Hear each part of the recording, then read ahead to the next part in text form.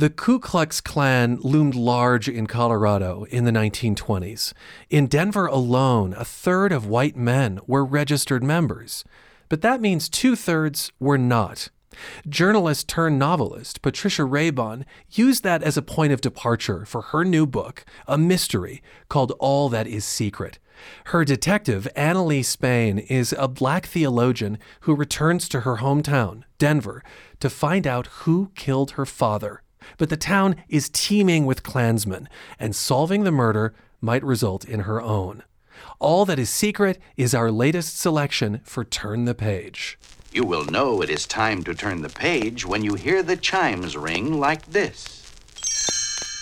Patricia Raybon answers my questions and our audience's today. And Patricia, welcome to the show. Thank you. I'm so glad to be here. You say that you write at the crossroads of faith and race, and that's how Annalise Spain, your protagonist, was born.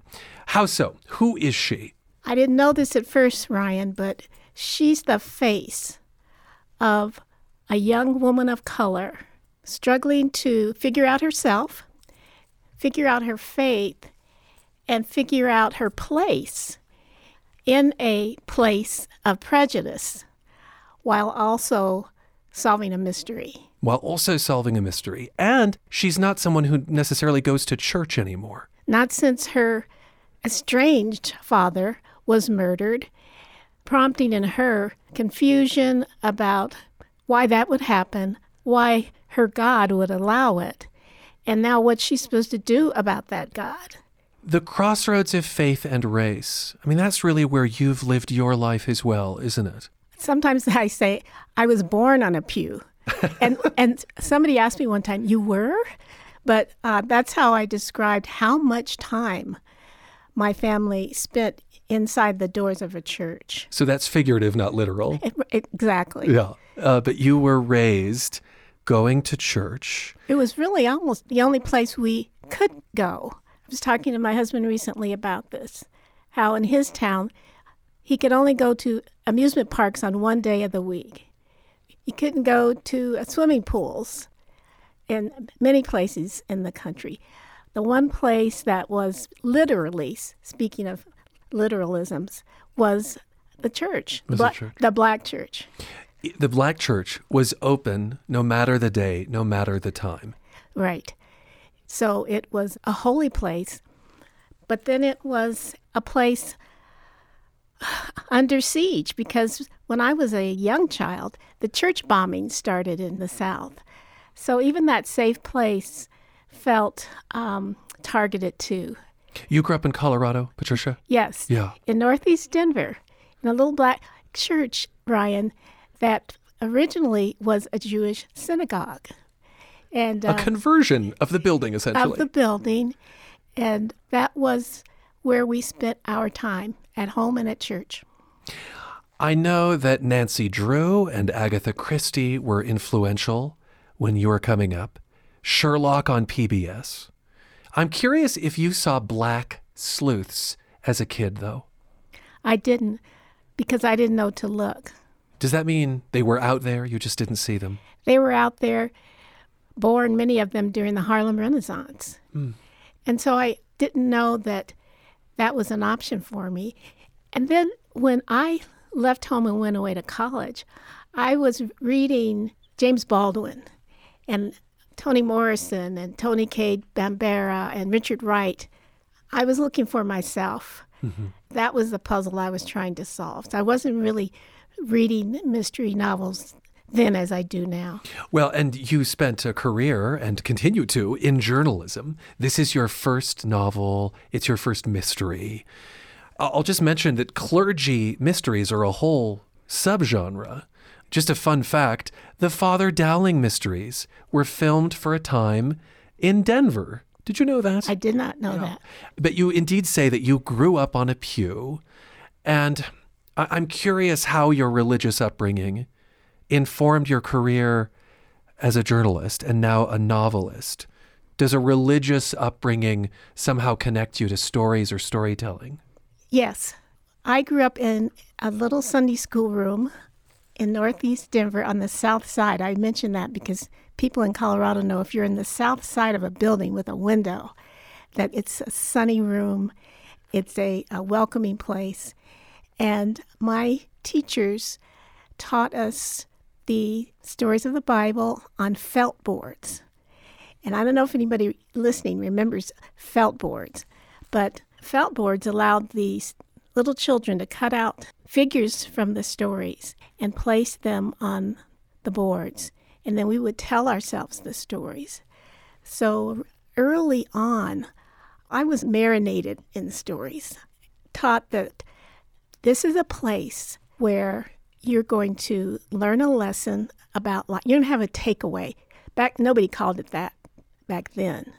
But every Sunday, there was a takeaway and a coloring sheet and these felt figures that we would place on the boards and learn the heroes of the Bible and the Acts of the Apostles and then learn about life and how we were supposed to live it. So you were born really in a soup of storytelling. I was given permission to embrace the format of learning. Here's a way to learn.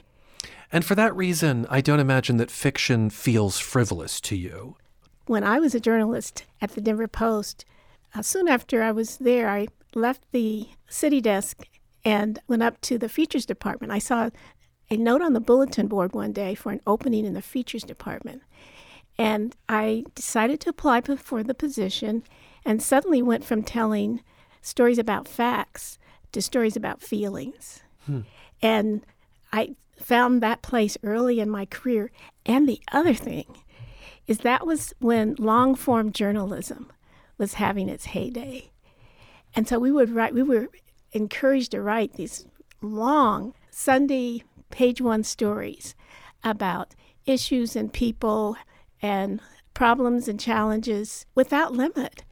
And so the storytelling background just kept getting affirmed and affirmed and affirmed. It's good practice for writing a book. You've written many books, by the way. It's just that this is the first fiction. All right. To your protagonist, Annalise Bain, her father, a cowboy, is pushed from a train. She's living in Chicago, teaching at a small Bible college when she gets the news, and she decides to hightail it to Denver. But it's going to be a challenge to pay her way because she's barely scraping by as a fledgling educator. Tell us about the Denver she arrives in. How powerful is the KKK in the 1920s? The Klan is ruling the roost. The leaders from Atlanta had come up to Colorado at the same time that a man named John Galen Locke, a homeopathic physician from New York, had come to Colorado after World War I, looking for a way to establish his political influence. And he looked around, saw the Klan. They were looking for a leader, and he stepped into it. So the Klan in Colorado was really a Southern transplant. Do I have that right? Well, one could say that about the Klan everywhere, but it took local people to make it happen. And very soon, in every county in Colorado, there were Klan claverns. Leaders from the governor on down were dues-paying members of the Klan. People talk about the mayor of Denver, Ben Stapleton. They talk about the governor, Clarence Morley. But think about police chiefs and sheriffs and jury commissioners and any number of elected officials, school board leaders all over the state. As part of your research, you listened to old interviews, including one from 1962 with Otto Moore, a former city attorney who prosecuted Klansmen. I want to listen to a clip that I know you listened to as well from the Denver Public Library's Western Voices collection. Here, Otto Moore reflected on the Klan's size in Colorado and indeed how they grew so big. But the Klan just took hold, that's all. It mushroomed. People sensing power, they worked through the Republican Party. They took possession of the Republican Party. They worked in the precincts. Their leaders attended the caucuses, and beginning at the very bottom, they gained control, practically 100% of the Republican Party at that time. In any event, By 1924 and 25, the Klan had reached a position of terrific political strength. Their meetings were at that time held on North Table Mountain, out on West Colfax. There was a narrow paved road leading to North Table Mountain. And I think their meetings, if I remember, were on Monday nights. It was an absolute physical impossibility at any time from 6:30 on a Monday night until as late as 9 o'clock to go but one direction on that highway.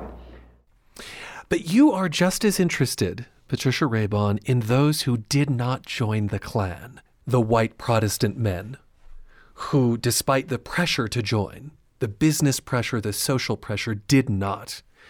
What were you able to find out about them?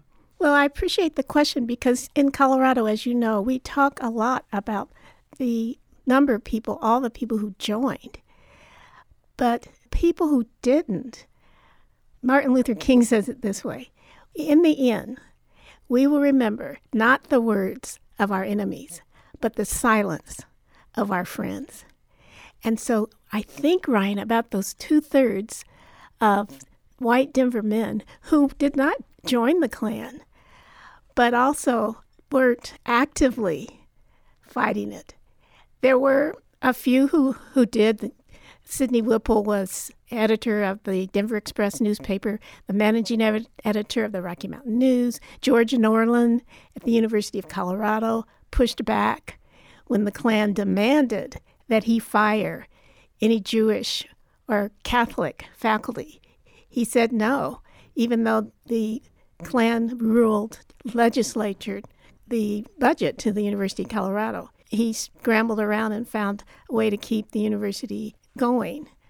But most of the people lived very comfortably not fighting back, not joining the Klan, but not pushing back. That's a lesson for all of us, looking back then, but also looking at what's happening in the country now. Are we part of the 2/3 who are silent and not standing up to say, we're not going to live like this, we're not going to take this? A lot of people were complacent. There are a fair number of white characters in your book, I think, who comfortably rest in the 2/3, who said nothing, and who do so surrounded by creature comforts and a lot of money, well-heeled in Denver's Capitol Hill neighborhood, part of the setting for this book, in addition to 5 Points, sort of Harlem of the West. You write of the Klan. They're afraid of being afraid, losing control of a world they never controlled in the first place. How did those words come to you? I tried to find ways to explain a homegrown hate group, to put into a soundbite an explanation for how something like that could happen. It's hard, and I'm still not sure that they completely capture what happens to people who allow their feelings to get stirred up. You know, in Colorado, Ryan, there's a lot of talk about the Klan being an aberration. And in thinking about it, clearly it wasn't an aberration. The Grand Dragon of the Klan was able to tap into some existing feelings of anti-Black, anti-Jewish, anti-Catholic sentiment. Your detective, Annalise Spain, meets a strapping young pastor Yes. while she's in Denver. Toe curling, somebody described it. Toe curling. He's a military veteran, and it gives you the chance to weave in the history of the Harlem Hellfighters. Who were they? They were assigned to the 369th Infantry Regiment of the U.S. Army during World War I, a segregated unit that up until Harry Truman desegregated the Army existed. In fact, there's still a 369th Infantry Regiment. But it was all Black, all segregated, no respect by their own army. And so in Europe, as World War I began to rage, the Black soldiers were told they weren't smart enough, good enough, brave enough to fight. And they were given jobs like being a stevedore or carrying things around, cooking, those non-fighting jobs. Well, the French, who had already fought with Somalis and other African troops, took a look at all of these strapping young African-American men and said, you can certainly fight with us. And so my character was among those who fought on the front line for the French and were awarded the French medals. Your book reminded me of a fundamental truth about racism, that it limits people's potential. If you are not allowed to be fully realized because of who you are, the world loses out on your gifts. One of your characters, a black maid, says, "That's what I'm afraid of, a wasted life." Do you share her fears? Have you shared her fears, Patricia? I've shared the pain of them. I've shared the frustrations. What I share most, and this is what I try to show in my lead character, is the daily insult of anti-Black bigotry. The reminder every day that you're not enough and you'll never be enough. And the soul-killing nature of the casual racism in America. I have written about that a lot in my nonfiction books, to the extent that this time I wanted to just write a story. But once I started the story, the same problem was there for my character. And I knew to make it palatable as a novel, that the mystery element would lift us out of that soul-killing experience to journey with her to solve the mystery. So the color line is a constant theme in the book. And while a gumshoe might want to be inconspicuous, Annalise Bain is anything but, as a black woman navigating Denver with a young white boy whom she's committed to protect. This is the character of a young Eddie. Is he her Watson? Is Eddie the equivalent of Watson in Sherlock? He's not her Watson yet, although I was talking to my husband about this today, and he thinks that needs to happen in some later books. You say yet, and you say later books, because this is the start of a series. Yes. So I went from having to finish one book to writing 3. And so Eddie will show up again. It will be a recurring character. But exactly Yes. what space he'll occupy, we're not quite sure. Right. He's Okay. partly because of his age. He's growing and looking for himself, just as Annalee is. She's young, too. She's just, in her early 20s. Do you want to say a few words about the name Annalee without giving too much away? Can you do that? Can we do that elegantly? Yeah. The thing about novels is when you start talking about them right away, you're thinking, is this a spoiler? So it really is hard to talk about her name. Okay. Let's leave it there. Okay. Let's leave a mystery Yes. in this mystery. All right. Let's take some questions from our fellow readers. Carla Foote of Denver wants to know, Patricia, you came to writing fiction from experience as a journalist and then a nonfiction writer. How has your journalism background helped you in fiction? And how might it be a challenge? Journalists spend time with words every day. And so that was a priceless help to know how to write a sentence, something like that. A compelling one. Yeah, well, hopefully. I can tell you it's compelling. Now, the flip side of her question, how might it be a challenge to have come to fiction from nonfiction? Here is the first challenge. When I had a fiction editor look at my manuscript, she said, I love this story. I'm enjoying it so much. But your attribution is just like a reporter. Every time you need to say who said something. And so I was writing it in a journalistic way. Very reporterly. Right. I had to back off of that.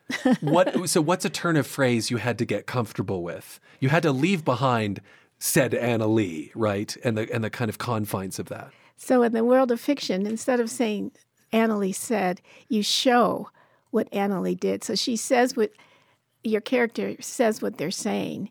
And then they yank off their coat or they throw down the coffee cup so that you don't have to say said angrily. You show. You show. You show. You don't tell. Yes. Poverty and the wealth gap are prominent in this novel. Who has money? Who has access? Who has votes? And while it's set in the early 1920s, it really does strike me that there are themes that feel thoroughly modern. So did those tapes I listened to at the Denver Public Library. The archive tapes. People are worried about the same things. They are saying the same things essentially to one another. And the haves have and the have-nots are bringing up the rear. That was true then, that's true now. And often people falling into those buckets are people of color because of limitations, opportunities not being available, closed doors, barriers to getting ahead.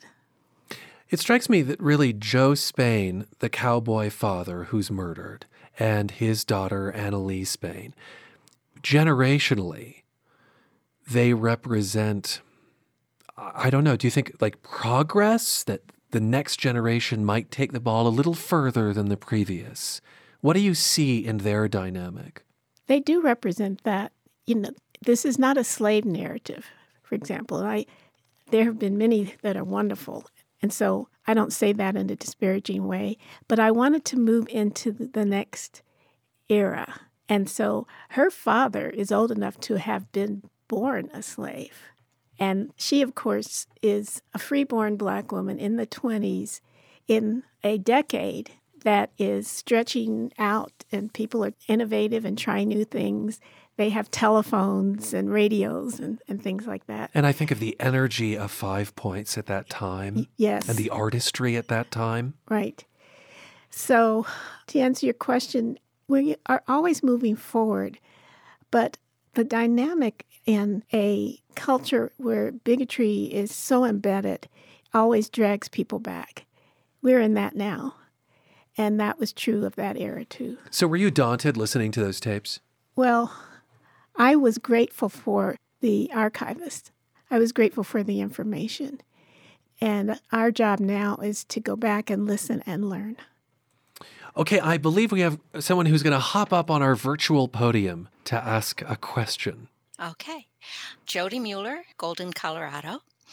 First, I'd like to say that I think the theology parts were handled very well, and it was very refreshing to read in a novel somebody who is getting the theology correct. But what I'm curious about is whether those thoughts that are expressed would have been the way theology would have been taught back in 1923, or if there would have been different ideas about all of those issues, but in particular about the value of an individual person. In other words, would it be about the relationship with God as opposed to sin management? Well, I love that question, Jody, because one of the things that I believe this book shows is the difference between Black theology and white Southern Christian theology, which continues to inform groups like the Klan. And my observation is that those two theologies are very different and always have been. And so in the Black church, the, as you call it, sin management is not something that I have ever heard emphasized in the way that I know it's emphasized in white evangelicalism, for example. We had a pastor who used to say that African Americans appropriated the faith that they learned from slaveholders for their own needs. And what the African American person of faith needed was deliverance and liberation. Sin management was the other guy's problem, was the slave owner's problem. So that probably is what you were observing, that Annalee isn't talking so much about, like she says at one point about sin, she says, I don't think I've ever even said the word out loud. And so part of that reflects how people experience faith so differently based on their existential reality. Jody, a question for you. You complimented Patricia Raybon on getting the theology right. That sounds like it's important to you. Do you see novels, do you see art in general getting it wrong a lot? I do. Of course, I too am addicted to British mysteries, and they seem to take great delight in, first off, making anybody who is in the clergy a fool, with perhaps the exception of the Father Brown series, but that is not Chesterton's Father Brown. That is, the scriptwriter's theology. So it was, like I said, just refreshing to hear somebody who was actually, where the theology was important, not just to the storyline, but to the characters. Jody, thank you so much. Yes, thank you, Jody. Oh, you're welcome. We're going to have someone else pop up onto the podium now. Barbara Fricks in Denver, Colorado. My question is a writing question or story question. Did you know Anna Lee would end as such a strong, independent woman when you started the novel, or is that something that developed as you told her story? I didn't know, Barbara, but very early I had to learn it, that readers of novels are looking for heroes. They're looking for people who are going to do the daring, inspiring thing. And so after a couple of editing passes, each time I had to ante up her attitude and her gumption to make her somebody that readers could cheer for and care about. And of course, Barbara, the benefit to the writer is then you begin to dig into those things in yourself too. So that, writing the novel, it's life-changing. So Anna Lee helped transform you too. I had no idea that I'd have to be gutsier and more find some places of courage in myself just to finish the story well. Barbara, it strikes me that at the beginning, Anna Lee is rather unsure of herself, especially as a detective. I mean, Patricia, she doesn't come into this as a detective. She comes into this as a scholar. Right, who on the side, like Sherlock Holmes stories, and actually doesn't use his form of detection to figure out the mystery in the end. But in order to get to the end and get to, mystery is about solving a puzzle. And so for her, in order for her to do that, she had to dig deep and find places in herself that let her go to a Klan meeting, at night, alone, things that most of us would not do. Let me just share, to piggyback off of Barbara's question, Anna Lee Spain's philosophy of sleuthing. We get glimpses of it in just this wonderful writing. To quote the book, "Stop trying so hard. Let the answers find their way to you." She tells herself at one point, detectives let crimes solve themselves. Elsewhere, she explains to a friend, solving a murder is not about crime. It's about finding fear and greed, and, well, it's about lust. Detection is about lust.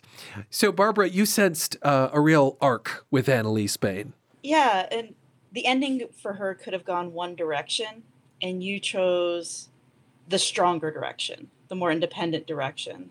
It was a twist that really made me root for her as a very strong, independent woman of the 20s, and I'm trying not to spoil anything. But you were rooting for a hero, just as Patricia said. Thank you so much, Barbara. Yeah, we need that to go, first of all, for there to be a second and third book. She needs to go that direction. And I believe, readers enjoy that more. I love words. I love learning new vocabulary. And you sprinkle signs of what decade it is, the 1920s, all over the book. The Chesterfield, a kind of sofa. The Biedermeier, also a kind of couch.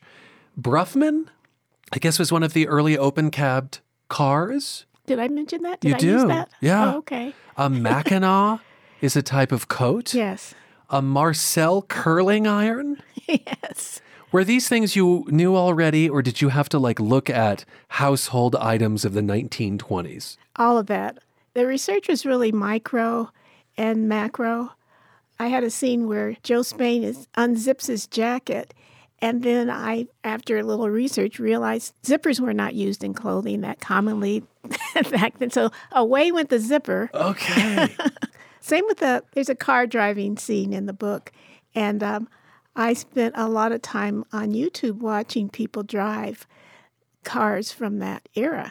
And so the gas pedal is not on the floor. So I had to do some rewriting so that it's on the steering wheel, and that's where the throttle was. We have a question from Sharon Geip from Surprise, Arizona. Boy, you could set a novel there, couldn't you? How much of Annalee is a reflection of Patricia herself? Or is she perhaps based on someone Patricia knows? Annalee is her own person. And I appreciate the question because I, at one point, tried a draft in first person using the word I, the first person I. Right. And after a couple of chapters, I thought, this is going to be about me. And I don't want that. I want her to be her own self. So we ended up, I say we, my editing team, ended up writing what's called a limited third person point of view. Limited third person. Right. So that's not omniscient narrator. That's a bit different. No. So the narrator knows only what Annalee's thinking and is writing in third person. Oh, that's fascinating. So where she is gutsy, part of that I borrowed from my late mother, who took no prisoners. My late mother was a phys ed teacher and was a strong-minded, opinionated, and almost had no filter. And so I borrowed some of that for Annalee. She was a physical education teacher? Yes, in Denver. Did she make you do like jumping jacks as a kid? No, but she was, strong-minded. I think I want to unpack a little bit more there. Was she fun? Yes, she was fun because she could swim. She swam laps up until her 80s. She could swim and hit balls and manage a gym full of kids with a look. Nice. So you can imagine, soft-voiced me, I was intimidated by her, but I love my mother. I love both my late parents for what they put up with, what they endured. Here is something that mystery writers never seem to explain. In order to have a detective, they have to constantly run into chaos. They just happen to be around when the worst happens. I always felt this, especially about Angela Lansbury in Murder, She Wrote. Uh-huh. You know, she lives in a small seaside town, and yet she always seems to be right there when someone is offed. Do you ever feel you have to explain that? No, because I think we as readers of stories are in our bones. And we understand that the story doesn't engage us unless there's trouble. So that's sort of the pact we have with the writer. Right. And the understanding. And with the story. Uh-huh. And with the mystery. The other thing, of course, about the mystery is that it promises resolution. It promises that the puzzle will be resolved and that some form of justice will be done. I crave that right now. I crave resolution. Yes. I crave justice. Right. All right, we have a question from our virtual podium. I'm Laura Paget. My husband Keith is with me. We live in Montrose, Colorado. Patricia, the question I have for you is the history that you are explaining here, that you have in the archives, that you have historically, that those of us that grew up in Colorado and have been working in justice situations for quite a while now, we know this is true. We know this happened. And it is part of our history. Right now, the pushback that we're getting from trying to have critical race theory taught is something that frightens me. And I'm wondering if you're getting any kind of pushback on the fact that you are presenting what really happened, not in a way of making people feel guilty, but in a way of saying, this is what happened. We need to know about it so we can stop it and don't repeat it. Thank you for your question. I love thinking about it because the CRT, that's, we're all using that term now, the pushback on critical race theory, suggest that history can be buried. And Faulkner, Ryan, he's the one who said, the past is never dead. In fact, it's never past. And so, there was a church in Tennessee burning books. You probably saw that. And I thought, what a futile exercise. Or even counterproductive, right? It's drawing attention to books that then I have a fire to read, Precisely. The stories and the truth can be attacked. Efforts can be made to burn it, suppress it, hold it back. Story is too powerful to hold it back. And so while I agree with Laura that it's distressing to see laws made limiting how Black history is taught, for example, what happens as a result is that more people write more stories. More people sing more songs. More people write poetry. I was thinking about Mary Oliver's poem this morning. What are you going to do with your one wild, precious life? What we do is keep telling more stories. To Laura's question about getting pushback, have you felt any pushback? A little. On Twitter, somebody wrote me and saw a description of my book and said, oh, all the anti-white people will love this one. And I actually responded to the lady and said, not at all. That's not what this book is about. And tried to have a conversation with her. But I keep my eyes and ears open because I have one book that has been banned by the Texas Department of Corrections. My first book on racial forgiveness is called My First White Friend. And inmates there were trying to get a hold of the book, and the Texas Department of Corrections banned it. So, it's not an idle topic for me. And I suppose someone could look at this book and say, this needs to come off of a list. But again, when that happens, it just generates more interest. When you write, do you think about the race of the reader? Do you think this is a book for a white audience or a Black audience or a brown or a blue audience? I mean, does that occur to you? With my nonfiction books, I did, because I was trying to make a point. And, I was speaking at podiums, on a soapbox. But I went to fiction precisely because I wanted to give myself a break. We were in a pandemic, and I love mysteries. And so I said to myself, I'm going to complete a mystery that I had already started to give myself a break. So I wasn't thinking about race in terms of the audience. I did ultimately, though, had to lean into who my core audience is. And that's hard to know when you're writing something for the first time, though. Right. And the other thing, every writer wants everybody to read their book, but that's not how it works. So most of my readers are women. My core readers are women of faith, women who have faith in their background, who also love a good mystery. But faith is about a mystery. It's the ultimate mystery, isn't it? It's the ultimate mystery. I guess I can say this. I'll say something about that, Ryan. The Apostle Paul said, now we see through a glass darkly. That was his phrase, Old King James Version of phrase. We can't see on the other side. We see through a glass darkly.